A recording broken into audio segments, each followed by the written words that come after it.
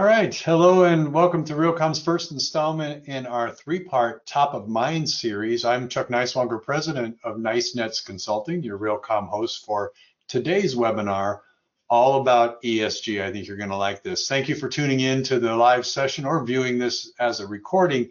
The format for this webinar is a dynamic panel discussion with a lot fewer slides. So I do always suggest taking notes in case you need that. But before we get started, let me go over a few housekeeping items to help you have a great webinar experience. Thank you again to our live attendees. We do encourage you to use the Q&A box on the bottom left of your screen to submit questions or comments. We do want to hear from you, and don't hesitate to ask questions to this panel. They're a great resource. We'll try to get to all those questions, but if we don't get them answered during the webinar, we'll follow up with you once the event has concluded. If you look in the handout section, you'll find more detailed bios of our panelists and the slide deck with more information about our sponsors. For the best webinar experience, we do recommend closing out any other internet applications, especially streaming videos. You won't learn much about ESG watching Netflix's Captain Nova coming back in time to warn everyone on what they should do. Stick with us, you'll learn a whole lot more. If you're experiencing any technical issues with connectivity, sound, or video quality, the best thing to do is disconnect and then click on the webinar link again. You can also email Ian at ithompson, that's I-T-H-O-M-P-S-O-N, at realcomm.com for help during the event, but don't worry, you won't miss anything since you'll receive a link to the webinar recording later today. This educational webinar is supported by our outstanding sponsors. Prescriptive Data enables buildings to hit their ESG goals by optimizing operational performance while saving energy, reducing carbon emissions, and lowering costs without sacrificing occupant health or comfort. And I have a short video for you to give a little bit more information about Prescriptive Data. Every building has a story to tell. What is your building saying, and who's listening? A building can be seen as a living thing. It consumes, breathes, circulates, senses, and produces waste. Buildings are comprised of different and complex subsystems, like elevators, security, fire safety, and HVAC that generate a ton of data. What are you doing with your data? What if you could visualize all of your data on an integrated mobile platform? What if today's data could prescribe and predict actions for tomorrow? What if you had situational awareness that could monetize these optimizations in real time? Your building has always had a heart in the engine room, but what if it had a brain? Introducing Nantum, the world's first operating system for the built environment. The new brain for your building.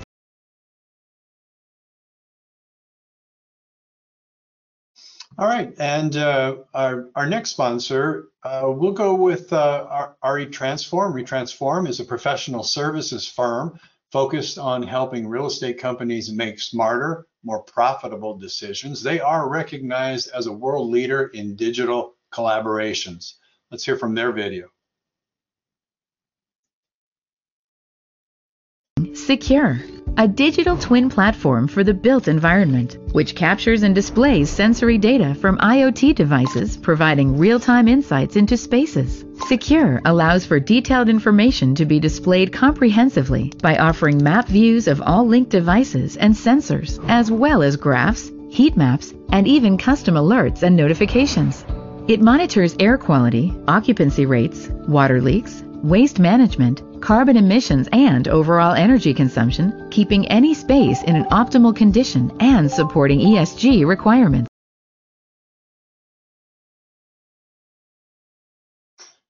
And finally, we have Yardi. They provide innovative, industry-leading real estate investment and asset solutions for organizations of all sizes and asset classes globally. They're a connected tech platform that optimizes efficiencies, collaboration, and transparency from investor to lease. Let's hear a little bit more about Yardi.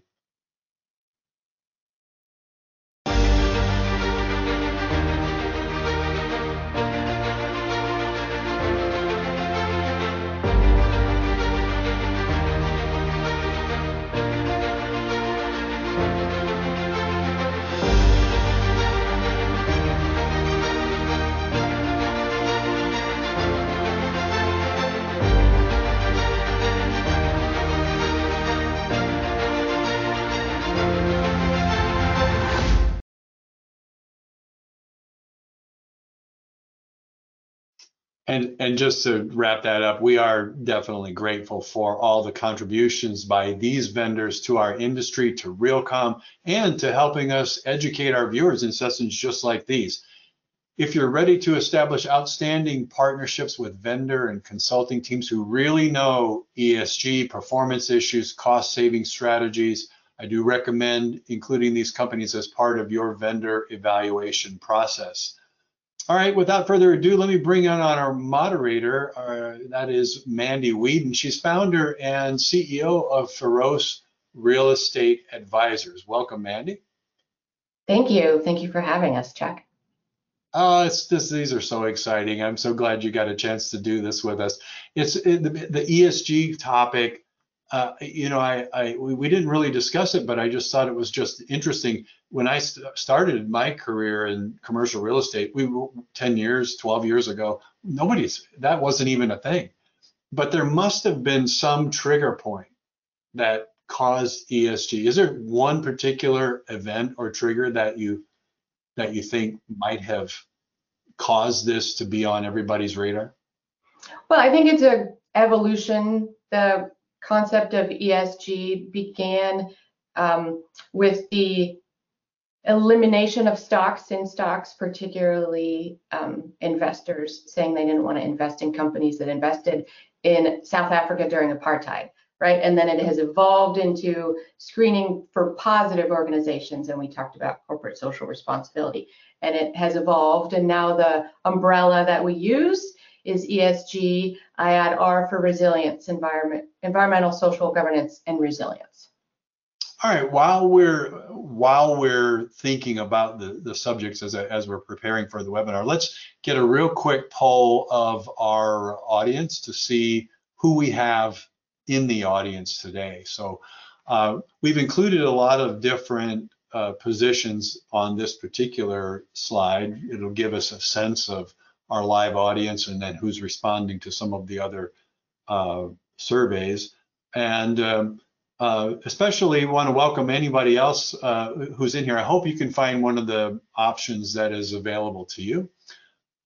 All right, so hopefully that's not a hard question. Everybody can chime in on what they believe is good representation of their position. And then Ian, let's bring up the second poll on maturity. And this one, Mandy, might need a little bit of explanation. Do you want to do that? Sure. So let's start by level setting for the conversation. So what is ESGR? And when we talk about ESGR today, we're talking about a comprehensive approach to investing that applies a discipline of an ESGR framework to achieve both strong risk-adjusted returns and positive societal impact. You must have both of those things in order to meet the needs of today without sacrificing the future.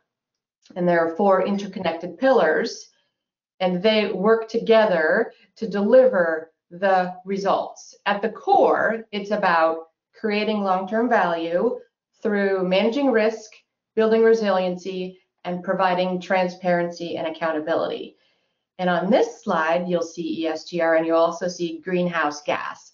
And Chuck kindly pointed out to me we had GHG in there because we use a lot of acronyms. Real estate is really good at that, as well as the people who work in real estate and ESG. So there are a few other acronyms to share.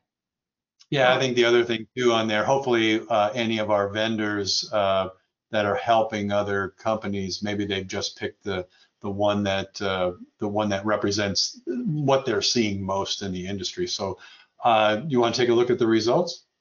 Yes, please. Ready? Let's see who's in our audience, Ian.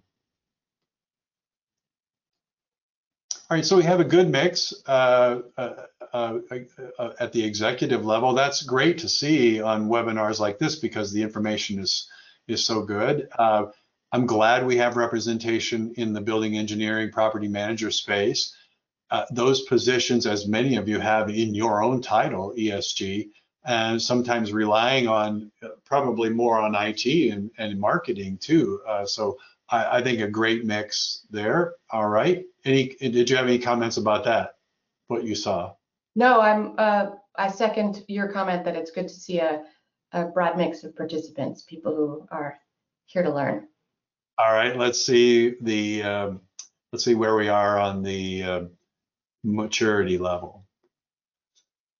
10% not started, and about a third each in each of the other categories. So I think that's going to be very interesting for your panel as you consider what people are struggling with, what they're interested in. All right, thanks, Ian, for that. And as you explore this topic in greater detail. So I'm going to go off camera. I'll join you towards the end. I'll help you out with, and again, for our audience, for our live audience, don't be shy for this group. There are a lot of questions. There are a lot of questions that I had before we even started this webinar. So please don't be shy. We'll try to get as many of your questions as we can. And Mandy, have a great session. We'll see you. Thank you. Thank you. Excellent. Okay. So I would love to bring on our panelists, and we'll start by inviting Colette Temmink of Blue Sky or IBE to join us and introduce yourself, talk about what you do, how you engage with ESGR, and if you want, you can share a book that you've read recently, or if you have a trigger word that you engage with in your work. Perfect. Thanks, Mandy. So I'm Colette Temmink. I'm the Chief Strategy and Product Officer for Blue Sky. We're an advisory firm that also provides services and software to help our clients kind of develop, implement, and report on their CRE or corporate real estate and ESG programs. And I would say a book that I'm currently reading is really around sustainability. It's called Sustainability Strategies, How to Gain a Competitive Advantage. And apologize, I'm sure I'm not pronouncing his last name correctly. It's Nikos Avalonas and also George Nassos collectively wrote the book. So great read. And we're excited to be here, and hopefully we can answer any questions. It's nice to see that the audience is truly a good blend of positions as well as where they are on their ESG journey. So hopefully we'll receive a lot of questions. Excellent. Welcome, Colette. I'm looking forward to learning from your perspective on working with the user side and the corporate side. Excellent. Okay, next up, Joe Consolo with Yardi. Joe, join us, introduce yourself and share a little bit about your ESG experience as well as a book or a word. Great. Thanks, Mandy. Hello, everybody. My name is Joe Consolo. I'm principal of Yardi Energy's division, and I'm based in Atlanta, Georgia. And as you saw, Yardi is a real estate company focused on software from everything from investment to operations to energy. And so my experience with ESG has been with Yardi and companies prior to Yardi, focusing on helping people get off the ground. So from the ground level to get their start and then to go beyond into their experiences. And I wasn't surprised to see the poll questions. About a third of the audience is getting into more advanced topics, and about 65, 70% are still earlier in their journey, so not surprising. And so I get the advantage of talking with dozens of clients a week with Yardi and get a real broad perspective, and that's about what I see. So my trigger word for ESG is spreadsheets. That's my trigger word. Okay, excellent. Thank you, Joe. Yeah, your perspective working with a broad swath of the real estate industry across different asset classes will be good insights for our discussion. Thank you. Okay, next, Tesh Patel of Prescriptive Data. Welcome, Tesh. Hi, thank you very much for the opportunity to be part of this panel today, Mandy. My name is Tesh Patel. I'm the VP of Sales for Prescriptive Data. We're headquartered here in New York City. We're a smart building operating system. We're a full-fledged software as a service company. And for those of you who might have joined late, we are a machine learning powered energy conservation software for commercial buildings. And Prescriptive Data helps owners of commercial real estate buildings lower their energy consumption and reduce operating and maintenance costs by maintaining a healthy indoor climate. And I think there are some key themes that we can all agree on. One, commercial real estate as an industry has a tremendous opportunity to make an impact by decreasing the carbon footprint. Number two, data has become increasingly critical in working towards carbon neutrality first and carbon net zero next. Third, leading real estate owners to leverage data to power those decision-making processes, improving operations, and then following through on those ESG commitments. As a company, while we do a whole bunch of things that folks are variously engaged with us on, from indoor air quality sensing to occupancy tracking sensing to property and casualty insurance premium optimization through leak detection. And as far as a trigger word or a book, I have recently ordered a copy of Energy and Civilization: A History by an author, Vaclav Smil. So I'm excited to receive that and get started on it. So thank you again for the opportunity, Mandy. Welcome, glad to have you. I love that you ordered a hard copy of that book. And I'm looking forward to learning from you on the technology implementation side and how you're seeing that happening. Okay, excellent. And last but not least is Anne Spolber with Retransform. Welcome, Anne. Hi, everyone. My name is Anne. I am based in London, and I am a product manager for Retransform. Retransform is a global technology solution provider for real estate owners and companies. I am working on 3 new platforms, digital innovation platforms that help real estate owners decarbonize their real estate assets and discover insights or untapped value through technology. I'm working closely with the sustainability team in establishing the best frameworks to drive sustainability, and I'm primarily helping them transition towards a circular and shared value framework. And my trigger word for ESG is measurement frameworks and data. Excellent. Welcome, ma'am. I'm looking forward to your innovation perspective and what that brings to the conversation. Great. Okay, and my name is Mandy Wheaton, Feroce Real Estate Advisors. I spent the last 20 plus years in the real estate investment management seat running billion-dollar portfolios, working with teams who focused on using change as a value creation tool. And today at Feroce, what that looks like is advising forward-thinking clients on positioning their real estate and positioning their teams to succeed, acknowledging the forces of technology, ESGR, and demographics, and the best way forward for them. And my book is Braiding Sweetgrass by Robin Wall Kimmerer. Okay, excellent. Let's move into the discussion. So we'll start at the beginning with a conversation about understanding the broader context beyond just the current headline focus on energy and decarbonization. So what is a comprehensive ESGR plan, and why should companies have one? And we'll start with Colette. Appreciate it. So if you think about the full picture of ESG, I'm gonna start from the beginning, right? So around energy and kind of GHG, that's around climate change, climate focus. ESG is broader than that. It's E, S, and G, right? So it's really around how companies treat the environment for the E, treat their stakeholders for the S, and the community, and then really the G is really how they govern and manage their organization in an ethical manner. So it's really that kind of 3 legs of a stool, comprehensive program, and then obviously adding resiliency in there. Sometimes they include resiliency as part of G. I think many organizations call it out separately, Mandy, as you indicated earlier. But looking at a holistic program, and if you think about the E, right, and E tends to be around sustainability, where you're looking at things that are inclusive of emissions, resource use, waste. The S, or social, includes areas like diversity, labor relations, health and safety, consumer safety, and then you have G, which is really includes ethics, kind of board diversity, and then also risk management. And so why do companies need a holistic program? There are a lot of drivers to ESG, but I would say one is certainly the reputation of the organization.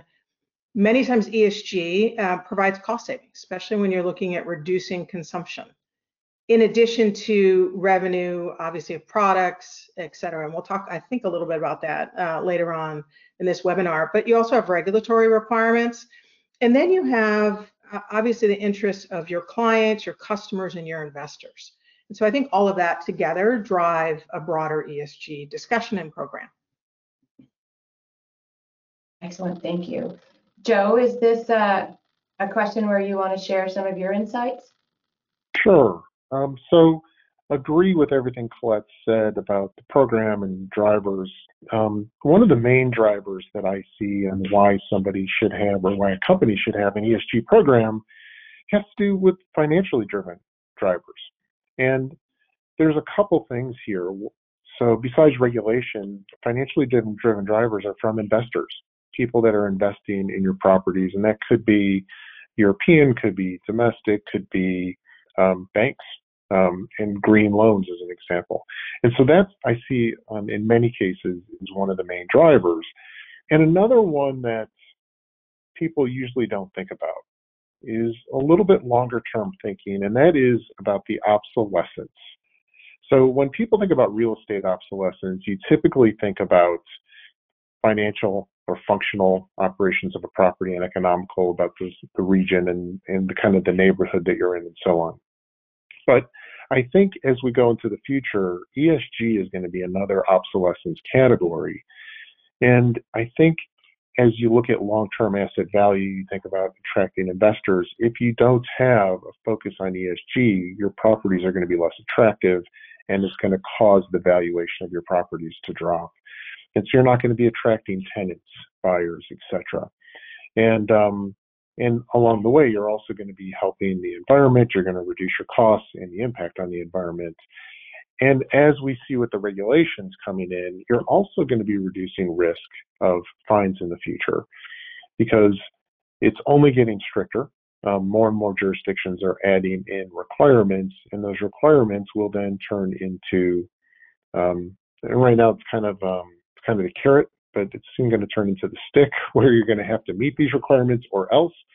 And we've seen this in Europe, and Netherlands is a great example. You can't even lease a property if you have a C rating or below, something like that. So I think you're going to see that more. Thank you. Okay. And so let's dig in a little bit, either within your own organizations or across your clients. What are some examples of specific ESGR commitments that you're seeing, specific targets with dates, or commitments that move across all four pillars? And Anne, I'll start with you.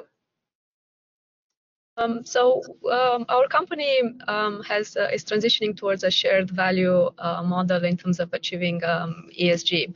As it has been mentioned, the social deficits and environmental impact create economic costs for companies. The same community weaknesses affect company productivity, and the social needs represents the largest unserved market opportunities. So this obviously brings a lot of opportunities for us in terms of like what products are we going to develop and how we can untap this value.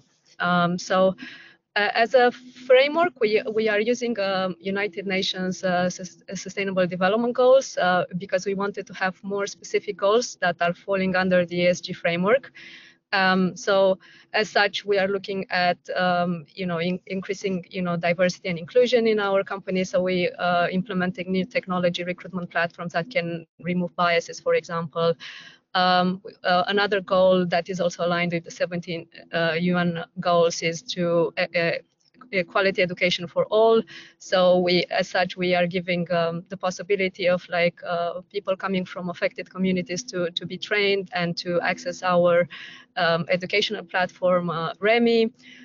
We have also other initiatives such as obtaining a net zero work environment for our employees. So our buildings in Chicago and Mumbai, they are smart retrofitted. They are autonomous. We can track all our consumption, and we are trying to obtain net zero goals by 2030. We have a CO2 calculator, a proprietary software for that, and we are also looking at ways to do carbon offsets to make sure that we are achieving these goals. We are looking at new products. So, for example, looking at small asset owners that cannot onboard on the retrofit journey because of their cost, and try to create aggregation products that can help them improve their buildings and also, obtain sustainability. We are looking at engineering our supply chain, at how we are utilizing our resources, energy, our suppliers, logistics, or improving the business environment. So these are just a couple of the ESG goals that we are targeting, and we are trying to align ourselves with the 17 UN development goals, and we are trying to cover all 17 of them. And if we cannot do that directly, we can try and partner with charities that are working on tackling those issues. Thank you. Thank you. Colette, how about you? What are you seeing on the specific side of the commitments? Yeah, I guess maybe because I have the book that I'm reading, Practical Sustainability Strategies, on my mind, but we think of it more of really, is it achievable, the goals that you're setting out, and are they affordable?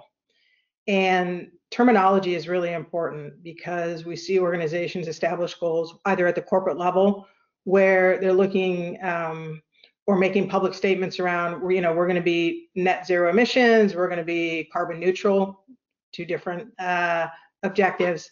In addition, some are setting it at the building level, right? Are we going to be a net zero building for energy, for carbon? And that is very different in terms of the goals. And sometimes they're establishing goals like science-based targets that include scope 1, 2, and 3. And just to level set, scope 1 obviously is a consumption from the organization. 2 is really where that energy is generated, and 3 is a much bigger and includes your supply chain, and a lot of times that's 10 times higher on your carbon footprint. And so looking at the terminology that they're using and establishing goals is really important, but I would say the commitments really start with really materiality, understanding material risks and opportunities of the organization at the corporate level, really. So start with that discussion, really engaging those stakeholders in that discussion, calculate your baseline, know where you're starting from, and then set goals based on that. And in addition, how do you conduct a gap analysis, looking at different initiatives to close those gaps, and the data that's needed, and making sure that it's an auditable program, and then really establishing that kind of roadmap to achieving those goals, and then measuring and setting KPIs, and then obviously the reporting and where you're going to report, either it's a corporate sustainability report or to a specific organization like GRESB and others. So really take more of kind of a broader approach, but again, do it in a practical way that makes sense for the organization and it's affordable and achievable. Thank you. And Tesh, how about you? How are you seeing this play out? Sure. I'll start with a client example, and one specifically is a large Canadian REIT whom we're working with. And the reason I choose the specific client, if you look at the capability and maturity model, they're probably the furthest along, at least through the purview of the prescriptive data lens. They've set a target, an aggressive target, to commit to net zero greenhouse gas emissions by 2035. And so, how do we take that beyond a marketing slide? They've determined it's in their best interest due to emerging risks and opportunities, including escalating carbon prices, expected prohibition of fossil fuels given the challenges in Ukraine, subsidies on low carbon heating systems, greenhouse gas disclosures, and then zero emissions building regulations. Second, net zero assets that benefit from increased supply of low cost capital, the growth of sustainable debt markets, changing investor expectations, and then opportunities for assets to qualify for green fund inclusion, and corporate carbon reduction commitments, increasing demand for low carbon tenant spaces. So what does this really mean from a tactical and execution perspective? They've structured their net zero action plan to be credible and demonstrate accountability by including 4 key pillars. One is target and milestones. So this client is committed to net zero scope 1, 2, and 3, select scope 3 rather, greenhouse gas emissions, operational and development by 2035.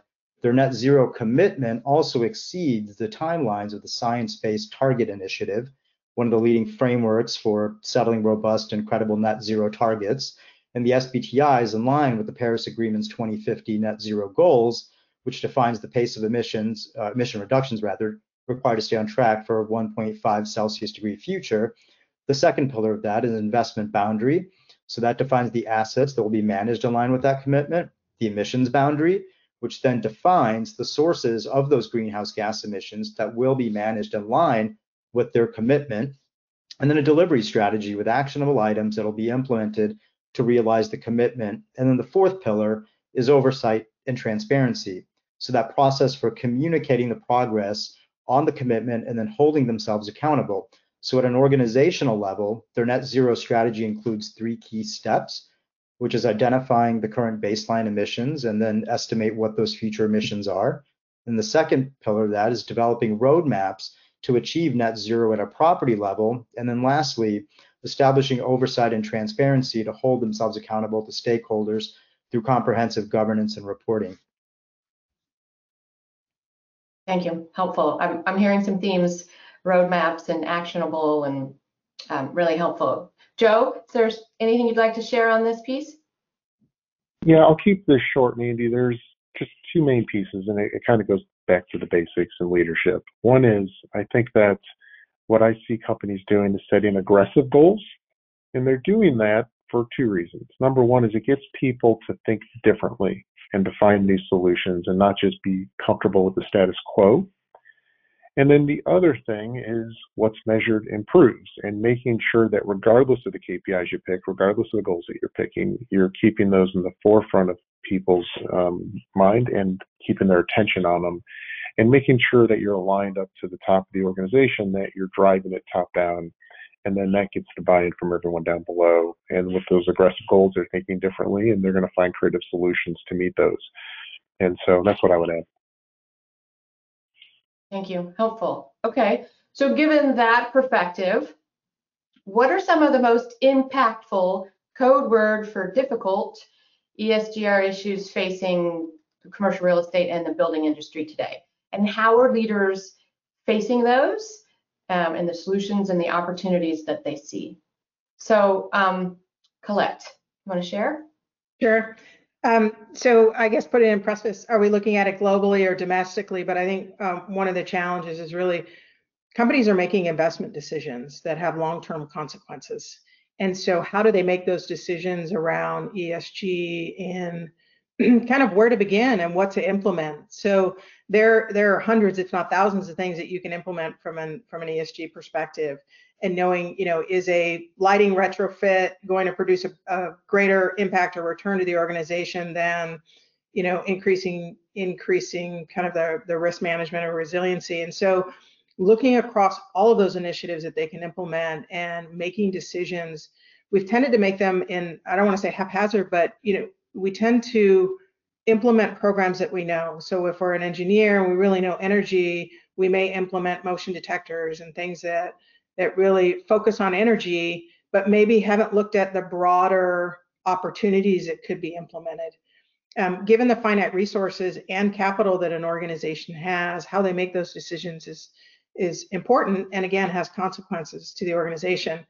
I would say impactful areas, certainly, I think Joe brought these up, regulatory is changing on a global scale, and understanding how to implement, and sometimes those regulatory requirements can be, beyond where technology is from a cost perspective. And so we do need technology solutions, bright minds coming into this industry and helping us achieve net zero in a timeful manner around buildings. I would say in addition, climate resiliency, we can look, just recently what's happening in Florida, and really what is that risk associated with our portfolio, and understanding that and how to mitigate some of that risk. So that's it. Thank you. Joe and Tesh, anything you want to add to that? I would say, as far as challenges go, I'm going to talk about a specific sector. So in office space as an example. In a post-pandemic workforce, you have a lot of people working from home. You have a lot of companies evaluating their footprint and the space that are required. And so you see a lot of hoteling, and that's challenging kind of the traditional office environment. And so as we go into the future, we're seeing trends of where Hoteling is going to become a bigger piece. And if you think about the way buildings are set up, you're typically leasing an entire office space. Let's talk about it as a floor of a building. And so you turn on the whole floor. All the HVAC comes on, the lighting comes on. You might have timers on lights, but they're still on. And so if you think about it, that space is only 50% scheduled for the day. Can I locate people in 50% of the space and not even turn on the other 50%? And so as we think about moving into the future in the office space, you need the buildings and the infrastructure to catch up with the way that the workforce is going to be working in those. And I think that's one of the biggest challenges that I see coming. I think building on both Colette and Joe's response, right? I mean, that the natural extension of that is occupancy informed startup and shutdowns, right? So if you look at building subsystems like HVAC, how do you optimize those controls to then really sort of move the needle on energy reduction? And Anne? I think some of the points I wanted to add have already been covered. I would just add that one of the big challenge that I see is like obtaining high quality data. As we've already mentioned, for many organizations, ESG data is walled in departments or siloed, which makes the line of impact from ESG activity to financial outcome hard to draw. So obtaining this data and identifying all the data points that you need to be able to have a good overview of your impact, I think this is a challenge, and I think in this regard, technology can help organizations achieve their goals.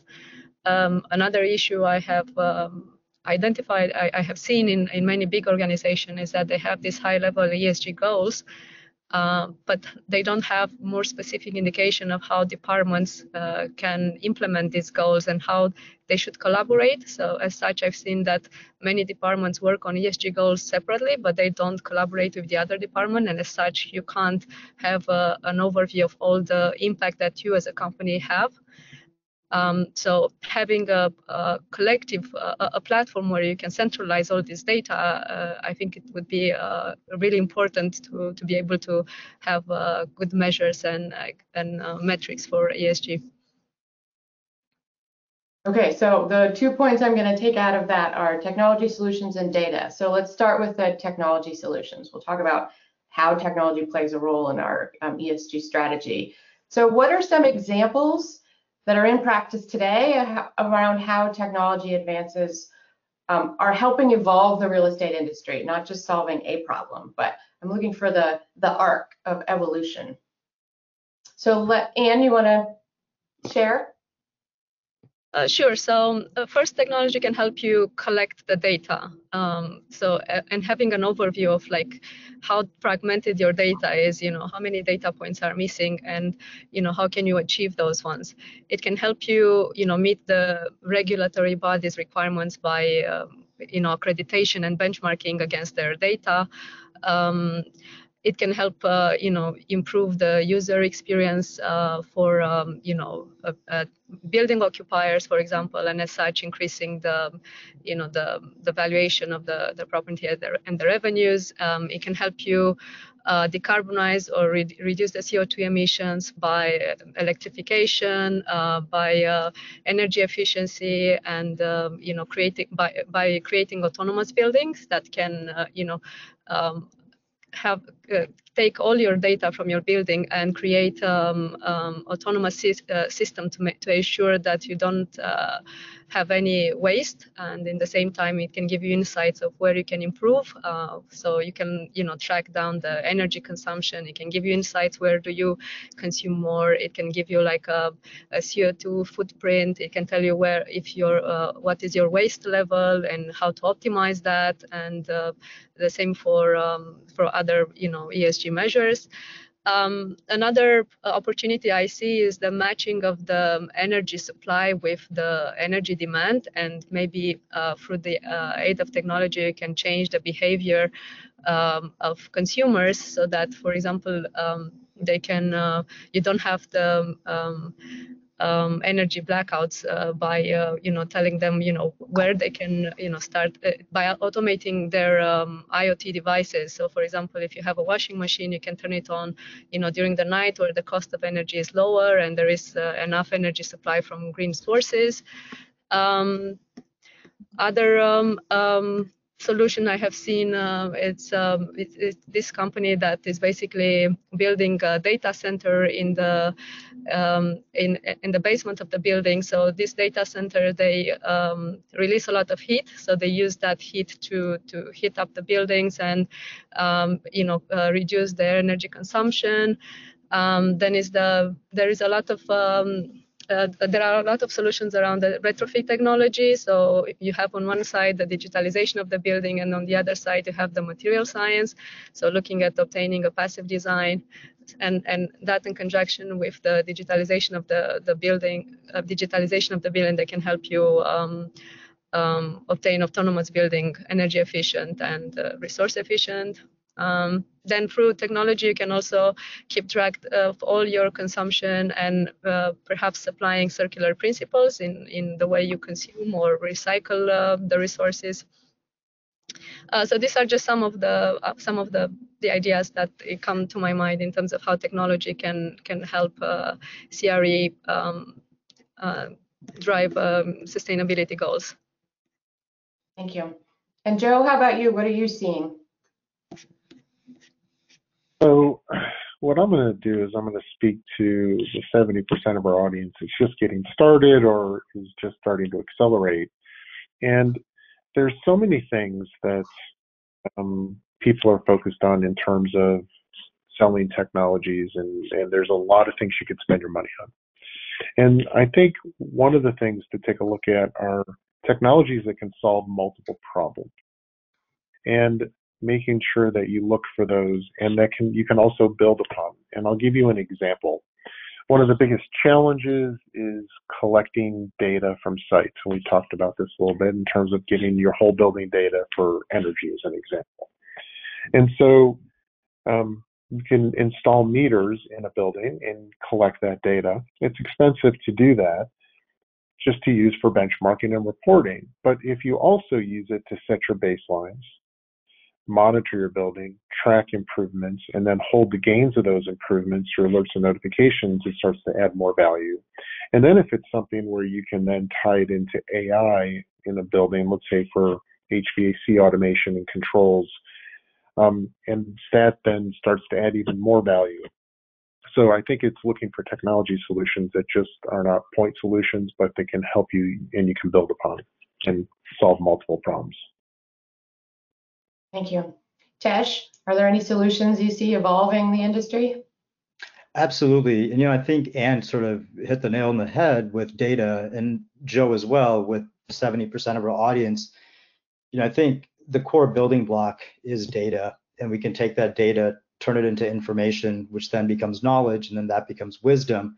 So data lakes for ESGR reporting and requirements that are constantly evolving in businesses that are faced with increasing complexity and risk when consolidating those disparate financial, non-financial data to cohesively report on their ESG performance. And you have to make those trade-offs in terms of, or at least those decisions, what internal data sets are we going to onboard, what external data sets. And the second thing is IoT as an enabler to remove those barriers, as Joe mentioned, regarding installing meters on buildings. How do we take previously siloed systems in the built environment and then aggregate those into at least under a single pane of glass where we get a portfolio or an asset class level view? The third thing I would add to that is the near real-time predictive analytics through the use of machine learning, AI for energy conservation and reduction, and as Ann noted, matching that supply with demand. And then the fourth thing to add, and this is a little bit further down the road, and we're seeing a rise in carbon accounting platforms utilizing blockchain technology geared towards Scope 3 emissions. Thank you. Okay, let's dive deeper into the data, because I can tell you that as a landlord and an owner, data is my trigger word, because it depends on where you are in the capital stack, but the owner might have access to zero of the data that actually runs the building. Someone else does, and someone else might think they own it. as well. And then the tenant has a very strong argument that they actually own that data. So the other thing that makes it a trigger word is there's a lot of data out there that's messy and functionally useless, garbage in, garbage out. So it's getting the quality data that really matters and getting ownership of it. So understanding that data is a means to an end, data helps deliver better outcomes. Where should companies start and who should be on the teams that identify where to start about the data to collect and how that drives your ESG goals, ultimately driving your organization's performance? So Colette, you want to share? Sure. So, you could certainly do a bottoms up approach around operations, right? I'm focused on many of the technologies around the reduction or aligning occupancy with the building systems or things like digital twins. And I think Joe and Anne said it eloquently well in the last question. You can also start with what's your strategy? What's your plan? What are you trying to affect or change? Or if you are planning on reporting, what is that data that you need? And then what's the data governance program that you have in place? And then looking at, in addition, am I getting actionable, data? Do I need it in real time? Do I need it, historically? And then, how do I report that? And if you can, automate that reporting. But I think looking at how you're operating the building in addition to what the overall organization is trying to achieve. And I think it goes, Mandy, to your comment, who is operationally controlling the building, right? Is it the tenant that has the controls over shutting off the energy, or is that the landlords? But more importantly, how are they going to share that information and data? Because both of them can affect the reduction in energy, and working together is going to be critical. Thank you. Okay, so Joe, do you want to share from your perspective in the Yardi world? Yeah, so I would say that in general, I'll give you an example of just electricity data. If we just took one commodity, just trying to say, what is my electricity use in the building? You think that would be an easy question for us to answer. How much electricity did you use last year? It's really hard to answer that question, especially when you expand that out to an entire portfolio. And there's many challenges, like you mentioned, Mandy, about who owns the data, the tenants, the owners, the management companies. There's many people that think they have a claim to the data and are unwilling to share. And when you try to go get it from utility companies, not all utility companies can share that data. Either their systems are not capable, or even if they are, they might be unwilling to share, and so on. So anyway, one of the biggest challenges is just to get what I like to call is aggregated whole building data for a portfolio. It's achievable, it's possible, but it's a building by building, utility by utility, or commodity by commodity solution. And I think that that's one of the biggest challenges we have, because we just don't have the utility infrastructure, and also green leases are not in place everywhere, especially if it's in tenant controlled. So a lot of people are rolling those out, but it's going to take years to implement those, especially in the industrial space where those go on for, it could be a decade as an example. And especially if you have a triple net tenant. So I think that's the biggest challenge. It's overcomable. It's possible. You just have to have creative solutions to get there. And it would be really great if all the utilities around the globe would all get on the same page and be able to say, yep, everybody needs this data. Here you go. It's not that simple. Yeah, so technology is helping to solve this in many places. Yeah, there are a lot of stakeholders at play in the data pond. Tesh, what's your experience? From our experience, we find that energy savings is what moves the needle the most, but then that also really is geographic specific, right? In terms of what are energy prices like in certain markets like the Northeast and the West Coast versus the Sun Belt, where energy pricing is cheaper by kWh. So is that really going to move the needle? And as Colette alluded earlier, it really kind of starts out with that bottom up approach and understanding, right? Like, what are our strategies? How are we going to achieve carbon net neutrality? And then looking at sort of, is it going to be energy management? Is it going to be carbon emission? Is it going to be waste management? But from a built environment perspective, I think energy reduction, we look at it, I think it was CBRE that threw the stat out that the built environment, most buildings consume or are responsible for emitting, accounting for almost 40% of all global carbon emissions. And I think that's really where we can focus the needle on. But again, how do we break down those silos in a more effective and efficient way that takes us out of this building by building sort of approach, and we can really begin to address things at an asset class or at a portfolio level. Excellent. And Anne, is there anything on the data side that you want to share?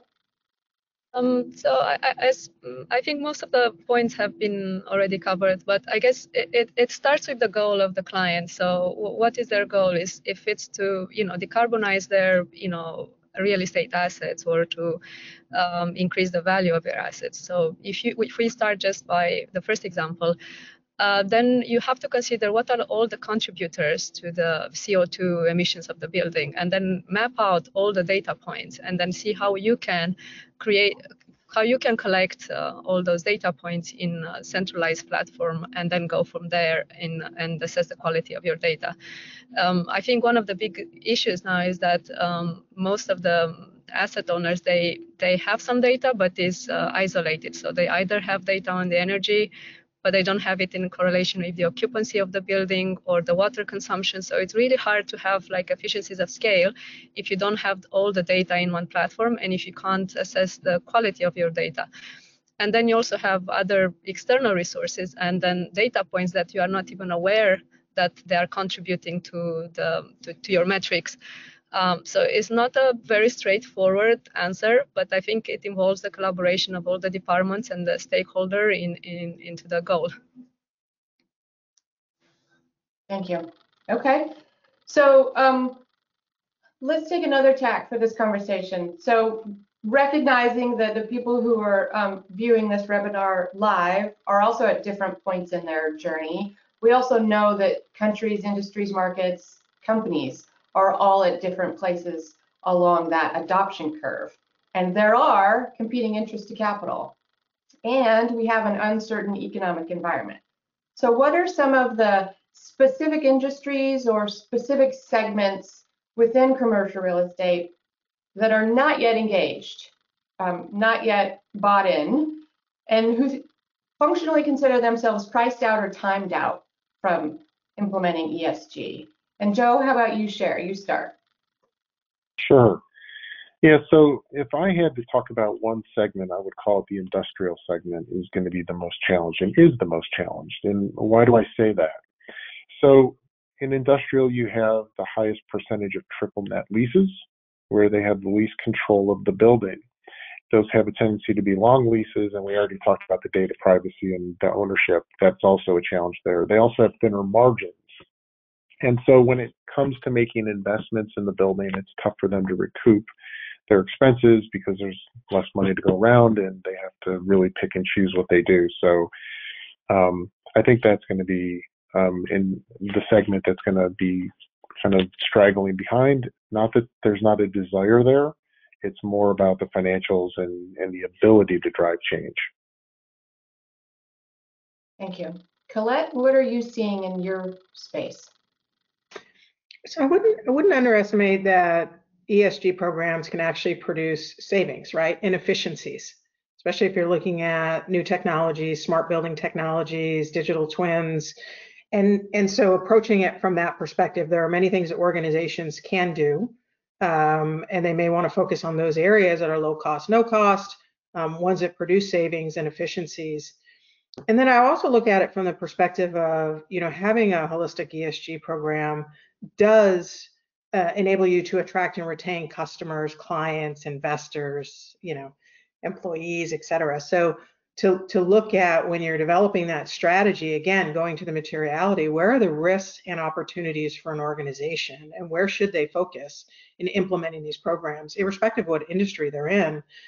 They are occupying real estate and working with them on creating that plan. In addition to the green leasing, with their landlords and criteria that they're using to occupy those buildings. Yeah, I'm seeing the least adoption, or the slowest adoption, I should say, in suburban markets and markets where there's not existing regulation or looming regulation. And then I see it functionally in the assets where the time period for the ownership of that asset has an actual clock that's ticking down to zero. So if you know that your asset needs to be sold in the next 2 years or year, if you're in a closed-end fund or in a structure where you don't have dollars to invest, it's really hard to figure out how to do it. But the fact of the matter is, if you just look at supply and demand, if the demand requires that you have a building that's in high performance or performs to some standard that that tenant needs from an ESG perspective, and your building doesn't comply, the supply and demand curve, right? Lower demand for your product means a lower price. And that's hard to live with because we're in the middle of the transition, right? We're in the messy middle of it.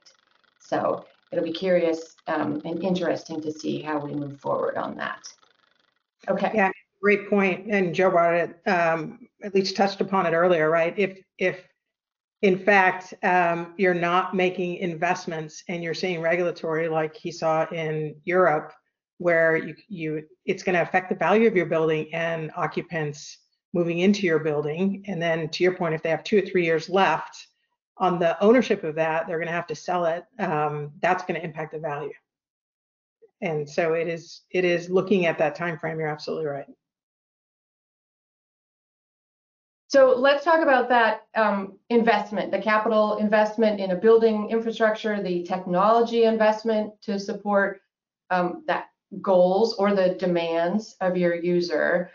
Where do you see owners and how do you see them engaging with that? Is it a concerted, integrated effort? Is it a one-off solution? Are there still just a pile of pilots happening out there?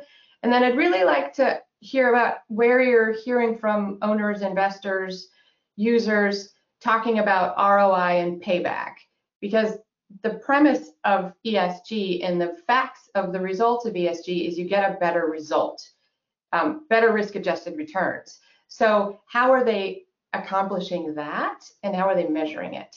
So Anne, I'll start with you.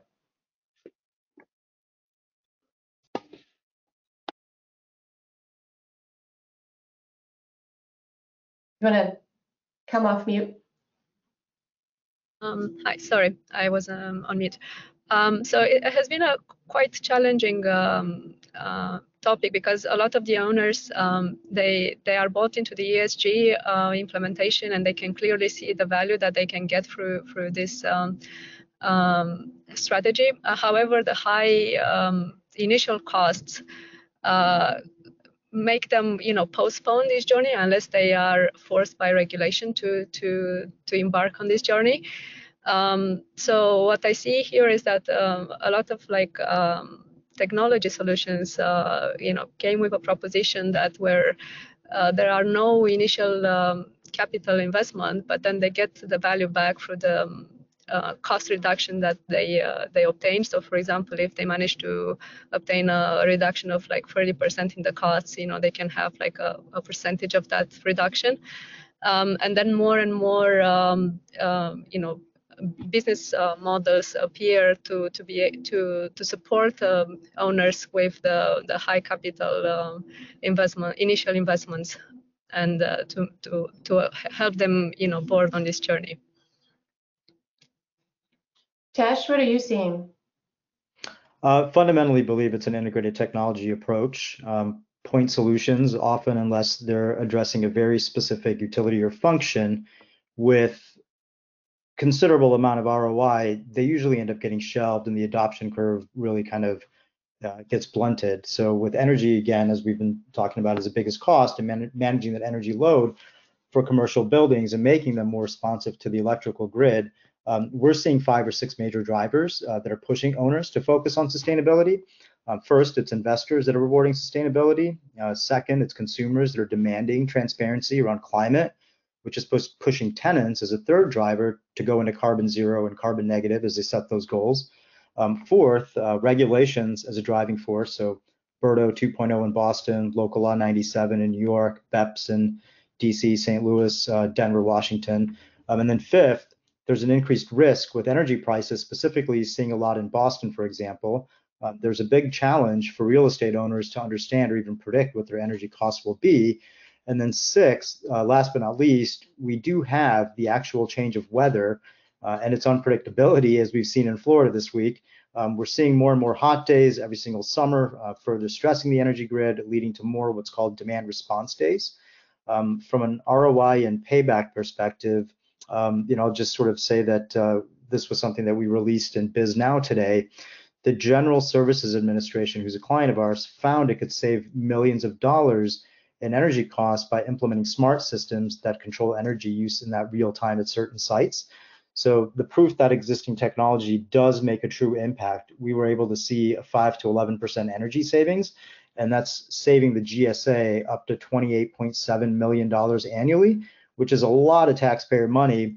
And when you paired this with cost share incentive programs like NYSERDA, that 20 to 33% return for RTEM type of project expenses, we do see that there is a really good ROI, and you could use that to measure payback. Thank you. Yeah, I saw the article and I'm very happy to see GSA engage. But I have to tell you, I read the article in the end, it said, and then GSA turned it off because the pilot was over. And I was like, no, I know. Burn something we can't get back. And let's see, who else wants to dig into this question? I mean, I'll touch upon it in the sense of, going back to what I said, there are so many things that an organization can implement, and understanding which ones are going to give them the greatest impact, and making those decisions in a scientific way, and looking more broadly. And I think you touched upon it, right? Is it technology integration or is it point solutions? I think we're seeing more organizations saying there's more value in integrating, right? To your point, if I can see weather and I can adjust my building accordingly, I'm going to save energy. If I can see occupancy, to Joe's point earlier, and my building is adjusting for that occupancy, that's integrating the technology, right? Are you integrating sensors that are monitoring occupancy with your building systems? And I think integration of different building systems and technologies, we're going to see more and more of. And I think that's going to roll up to the performance level as well, right? Do you have those real-time dashboards where you can see that information and have actionable things that you can take to actually influence the energy that you're consuming? And more importantly, are you looking more broadly than just energy, right? We're talking about waste, we're talking about water, we're talking about a whole host of different programs across the building. Joe? I'll use an example of a point solution. So ideally, you want to have solutions that can be more integrated, but I've also seen where point solutions can be valuable to an organization. And I'll give you an example. Working with a client, they need to get data. They are spending 6-7 figures on just getting data because the impact is, it's a 7 to 8 figure impact if they lose their green loans because they don't have their data across their portfolio. So we always want to go and try to find things that can fit together and are more integrated, but sometimes a point solution is the right one for an organization, depending on kind of what their goals and objectives are. But I just thought that was it was an interesting case study that I ran into that is probably not as unique as it sounds. Helpful. Yeah. Okay.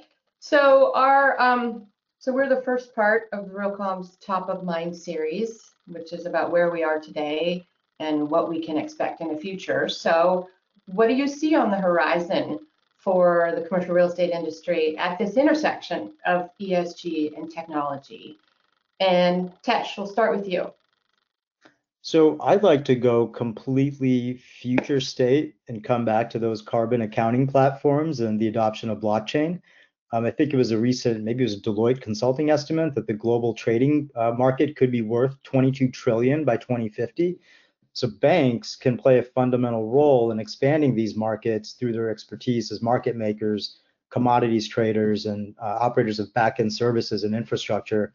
Some financial institutions are exploring buying and selling carbon credits through blockchain. They could also be tokenized for easier tracking and verification of carbon offsetting activities. And then banks could facilitate trading and settlement of those carbonized tokens, both in primary and secondary markets, and then participate in issuing traceable green bonds and developing new securitization instruments based on that cash flow of future electricity sales.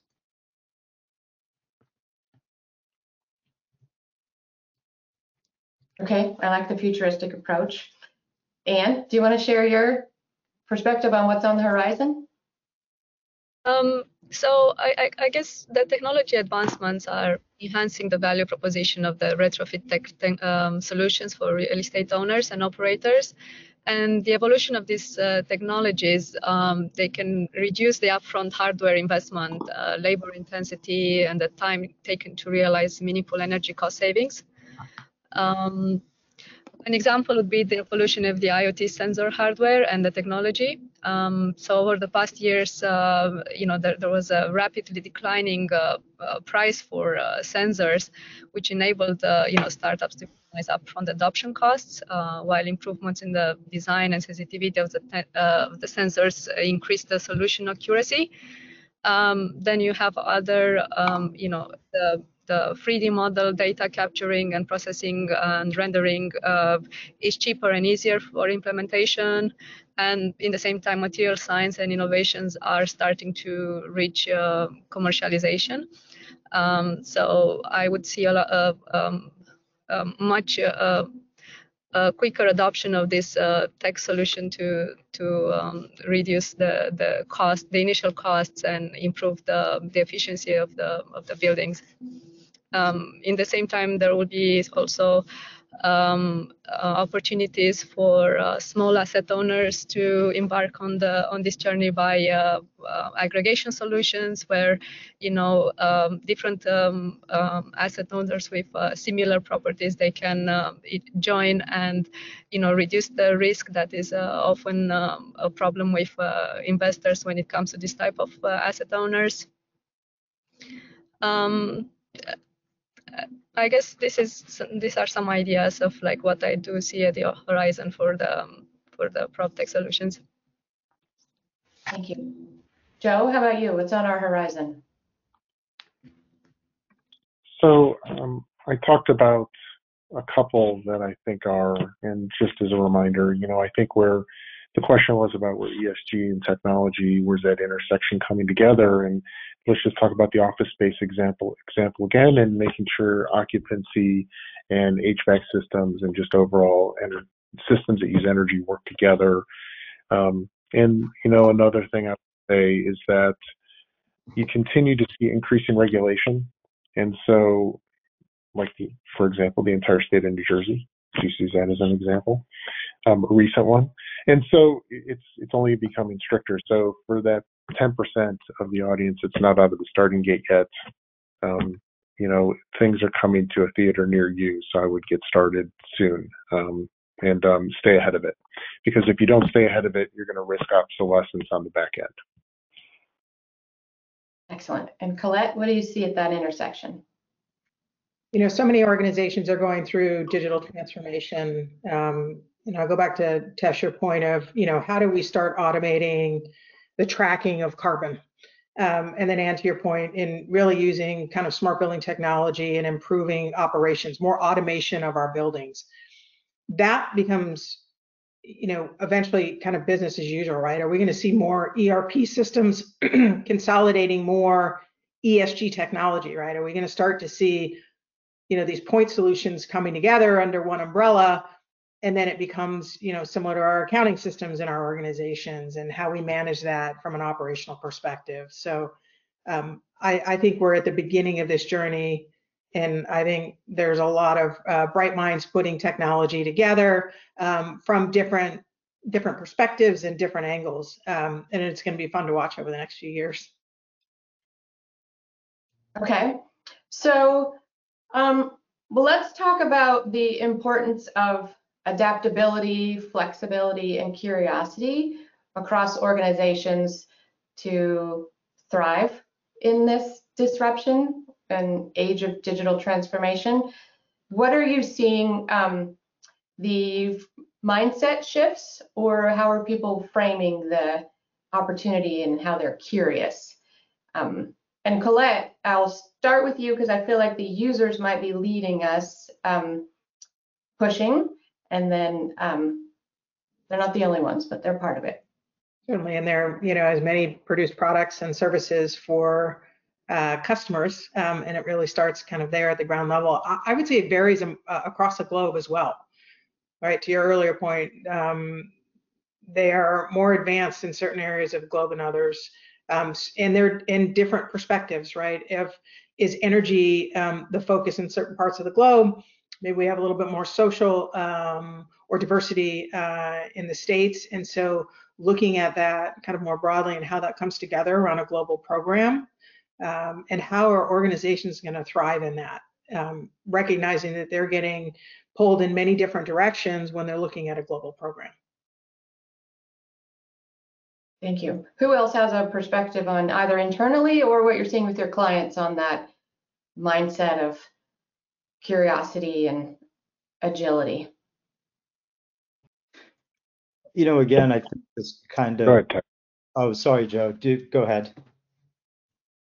You go, Tesh. Thank you. Again, I think this comes down to regulations as a driving force, and then also the rise in energy prices. Paired with that, we are also in the market seeing the rise of innovation councils within many of our clients who are now really kind of fleshing that strategy out, whether it's geographic based or whether it's on a sort of a global basis. And how do you sort of get everybody aligned when priorities are different from either country to country, continent to continent? So those are really some of the things that we're seeing from our side in terms of optimizing the built environment. Joe? Yeah, I was going to say that I see a lot of fishing going on. There's people are always looking for ideas, and I'll give you an example. If you get a request for information as for a proposal of what can you do, how can you help us, or request for a proposal, there is usually everything in the kitchen sink in there related to ESG. And I think it's because people are trying to search for who's got what capabilities, what are you doing that's new that I don't know about, how much is it going to cost, and then trying to work their way through a funnel. So I think there's a lot of fishing going on, and it's all good because everyone's looking for ideas of kind of what to do next. And setting those aggressive goals are forcing people to do these things, which is great. Okay.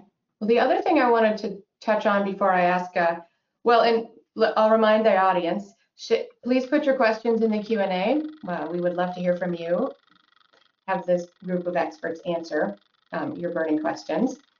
And so before we do that, why don't you, each panelist, share with us what's your takeaway? What's your action item that you recommend for the audience? And while you are answering that, they can share Q&A questions. And Colette, we'll start with you. The tip and advice is engage, right? There is a lot that you can do. Frankly, you're probably already doing many things that will impact an ESG program that you may not be aware of in your organization. And so documenting kind of the things that you're already doing. And then there are a lot of experts you can engage, but I would start on that program and get ahead of it, both from understanding what's important to your organization, what's the data that you need to achieve, and whether you're starting out in the corporate real estate group or the property management side of the business. There's a lot of things you could do, low cost, no cost, and produce value to the building or to the organization. So engage. Nice. Okay, Joe?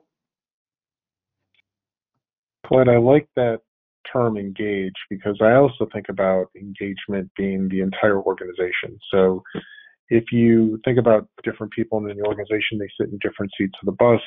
Everybody has a different perspective and different ideas of how to help the program.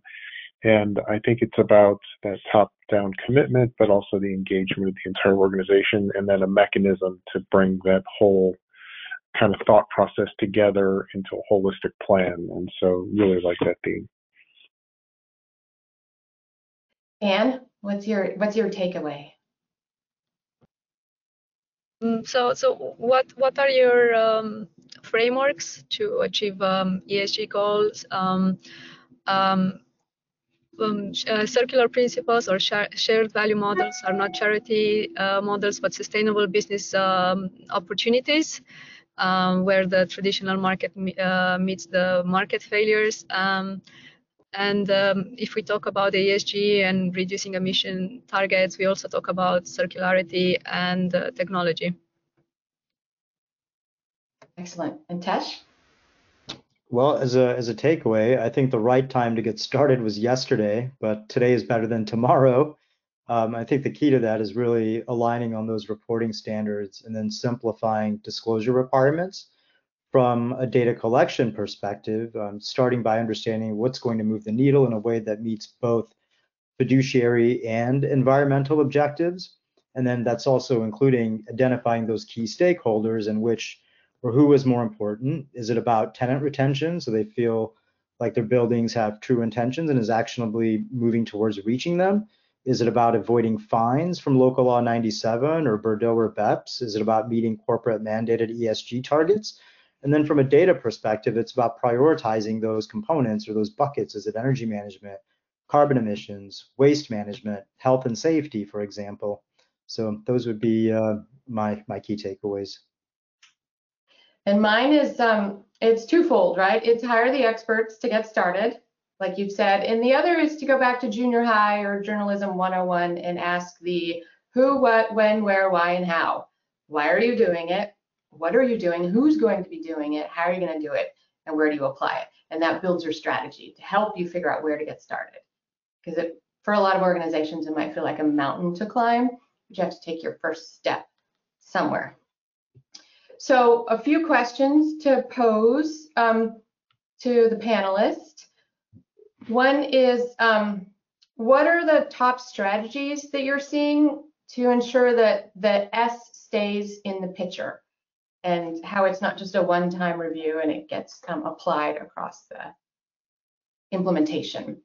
And Colette, I'll start with you, and then if anybody else feels like they can answer that, just raise your hand and wave. Yeah, we're seeing goals around S, right? Is it a certain percentage of diversity?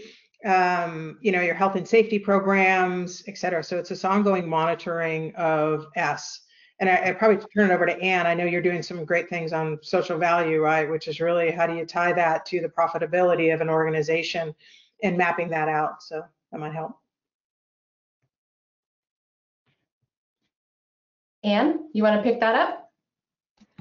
The shared value proposition offer an answer to this, because shared value strategy looks at societal deficit and environmental impact, and that create economic costs for companies and looks for opportunities. So, the community weaknesses affect the company productivity. So if you look at new business models that untaps, these disadvantaged communities, for example, you solve both the social aspect of it, but you also, achieve economic success.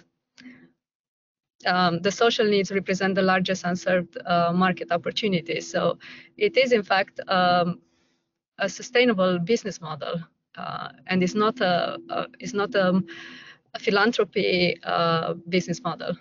So I would look at it as an opportunity to create new business models that will have a social impact, and build that into the core of the strategy of the company. Okay. Anybody else want to weigh in, or I have a couple more that have come in. Okay, one, I'm going to link back to what you mentioned earlier, Joe, about sustainability loans and targets. And so can the panelists share more about SLL, sustainability linked loans, or green bonds is another way we talk about it, and how that is structured and how it's tied specifically to outcomes and performance. Joe, since you brought it up, I'm going to put you on the spot. Sure. So, what we're seeing is the advantage and why people are interested in them in the first place has to do with lower interest rates. So you get a lower interest rate. That's one of the main things. And so there's financial benefit there. But what comes with that is now you have to report and drive improvement in your properties, which I think is a great set of goals tied to that. So here's what you're going to get, but here's what we need from you. And that's really forcing people to make sure they're reporting with high quality data on time and accurate, obviously. But then also they can't just report; they've got to drive improvements. So with that is, instead of paying money on your interest, you have to take that and put it back into your investment and invest in the property, invest in projects, and so on to drive consumption, demand, greenhouse gas emissions down. And so that's what we're seeing.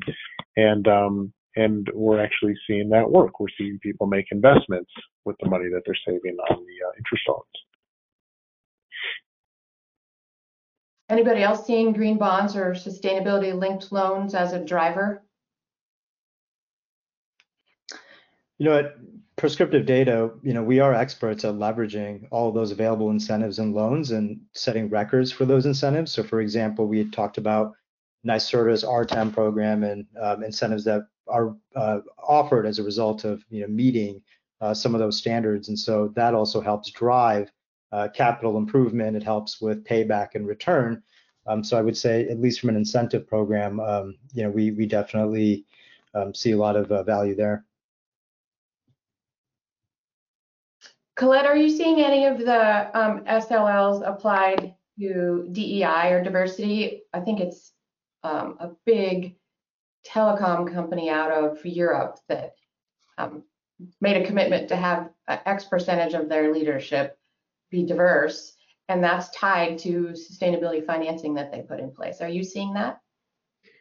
I think more broadly, we're seeing certainly the capital flows around certain criteria, right? And what organizations are doing in ESG.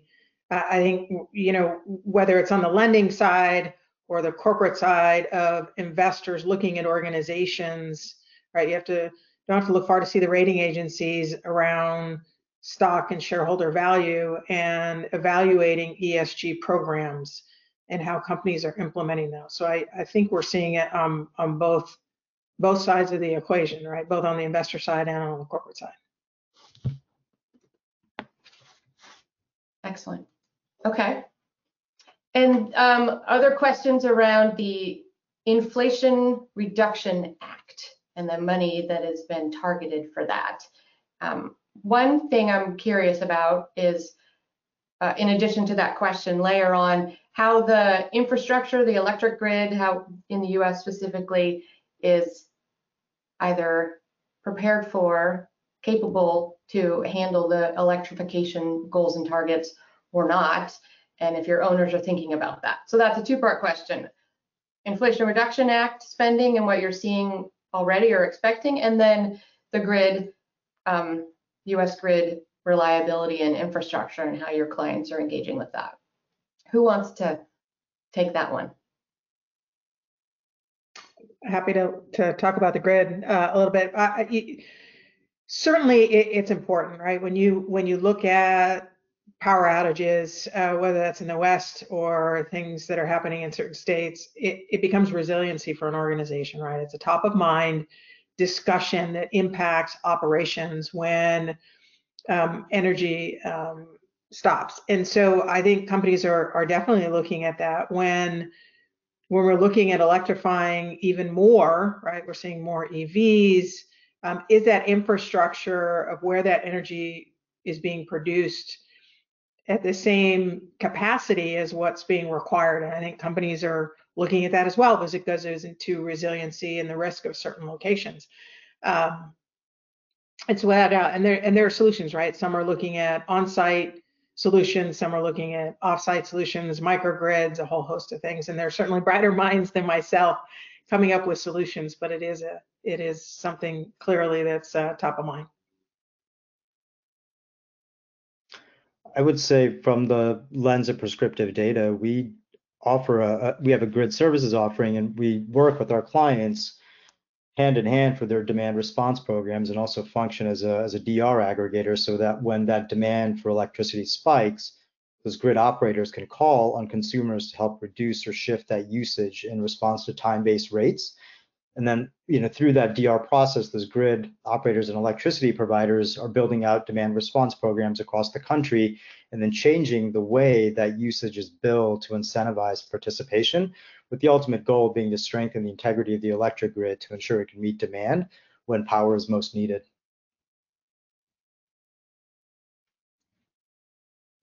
Anybody else? I would say that one of the largest sources of electricity is natural gas-fired power plants. And so what we're seeing is just an overall higher demand for natural gas. And as a result, struggling to support electricity needs as well. So, and this is globally, right? So the U.S. is exporting a ton of natural gas these days. And we're seeing our price of natural gas increase because, supply and demand, and then that's having an impact on electricity. And so I think what it's doing is it's also helping to spawn investment in green energy. So, just like community solar or on-site solar as an example. It's driving costs up, which are then making projects more viable. And I think we're going to see more of that. Okay, let's layer in water to this, right? The parts of the world obviously have water as a natural resource and a limited resource. And then in the US, right, the western half and the drought, and water both as a resource for humans to consume and for agricultural to use to grow and for power generation. So what are you seeing along the lines of the water implications of water out west particularly? I'm from the West, so I can tell you it's an important topic. We are seeing conservation, organizations looking at their water consumption, the risk associated with water availability, and certainly things like landscaping, how water is being used, gray water, reuse of water on site. All of those things organizations are evaluating along with energy reductions, right? They're looking at, should I reduce water consumption or energy, and which ones have that greater impact for my organization, and then looking at the risks associated with both of energy interruptions or water interruptions as well. Yeah, to add in, I think of two things when I think of water. One of the best things that I've seen is hotels automatically saying, yeah, we're not going to be changing bed sheets every single day that you're here. I think just that alone is saving tremendous amounts of water. And then also, if you look at the difference between two cities, take Tucson and Phoenix. Tucson is a much more sustainable city because they're more natural in the way that things are. And if you go to Phoenix, it's artificially green, and it takes a lot of water to do that. And so, I think going back to nature and kind of more natural of what your environment is going to help. Excellent. Anybody else want to share before Chuck gives us the hook? I would say from an overall data collection perspective, one of the subsystems that we do monitor are water meters, and being able to then gauge in a built environment what that water consumption looks like day over day, week over week, based on what the occupancy is in that building. And so if we can curtail some of that consumption and kind of put that back, and that really helps sort of with water usage, especially in the West Coast. I'm glad you touched on the idea of infrastructure readiness, Mandy, because that was immediately, as soon as that came up, I just wanted to turn my camera on and just scream. But because I think when we see some of it, as and many of you mentioned these aggressive goals, but at times, sometimes I think we are seeing the goals and the regulations get ahead of their skis because of the infrastructure isn't ready. And other people, it starts to tend to leave a negative thought in people's mind too. I saw we had a question from Kyle Haggerty asking about owners who have this lack of urgency or thinking that these targets are decades away, and there's probably some level of balance to that. I know you addressed some of that, and I even brought up earlier in our discussions as in our planning that I've got clients that are suburban office that are struggling with tenants who are renegotiating their leases, and I think Joe, you mentioned that earlier, where they're concerned about footprint, tenant improvements, costs, and those sort of things, but they have only a limited number of funds that they can dedicate to some of these things. So they can't have these aggressive goals. I don't know that it senses that they're not taking it seriously. I think the sense of people who say, that'd be like a homeowner leaving their shower on in case a visitor comes over and wants to take a shower. So they just leave it on all the time. So of course, no one would do that. But then I think, Tesh, to some of your capability, the AI, and I could pull up my phone and see what the weather's going to be like pretty accurately 4 hours from now. And if I had a zoned HVAC system that could take that into account, it could be pretty effective. So along with human movement. So you've covered a lot of ground. I think we're going to have to cut it off here. A lot going on. Definitely want to thank you, Mandy, for moderating. Thanks to all of our panelists for your valuable contributions. Lots of information. I do hope the audience took notes. If you are viewing this as a recording, we are planning to put the handouts out on the page where the recording will be. I think that we can do that from a technical perspective. And whether you joined us live or watching this recording, thank you for tuning in. And be sure to register for our next Top of Mind series. That's What Does the Future Look Like? That's on October 20th, followed by one rescheduled from the Next Generation Smart Building series that was in July. That's been rescheduled. It's digital twins, AI, and more. And we've combined even more AI information into that one. That's on the 27th. Do want to encourage you to register for CoreTech. That's happening on November the 15th and 16th in San Jose. A lot of great speakers. I've seen the preview of the agenda. I've helped put some of that together. So that is so exciting from a lot of these perspectives that have been discussed today. So be sure to check those out. Be sure to stay with us. And we do thank all of the followers of Realcomm, all of our contributors. And that's it for us today. We wish you well. Be safe. And if you want to go see Captain Nova now on Netflix, you can do that. But I think you probably have learned a lot more here. All right. Thank you all. We'll talk to you again. Thank you. Thank you.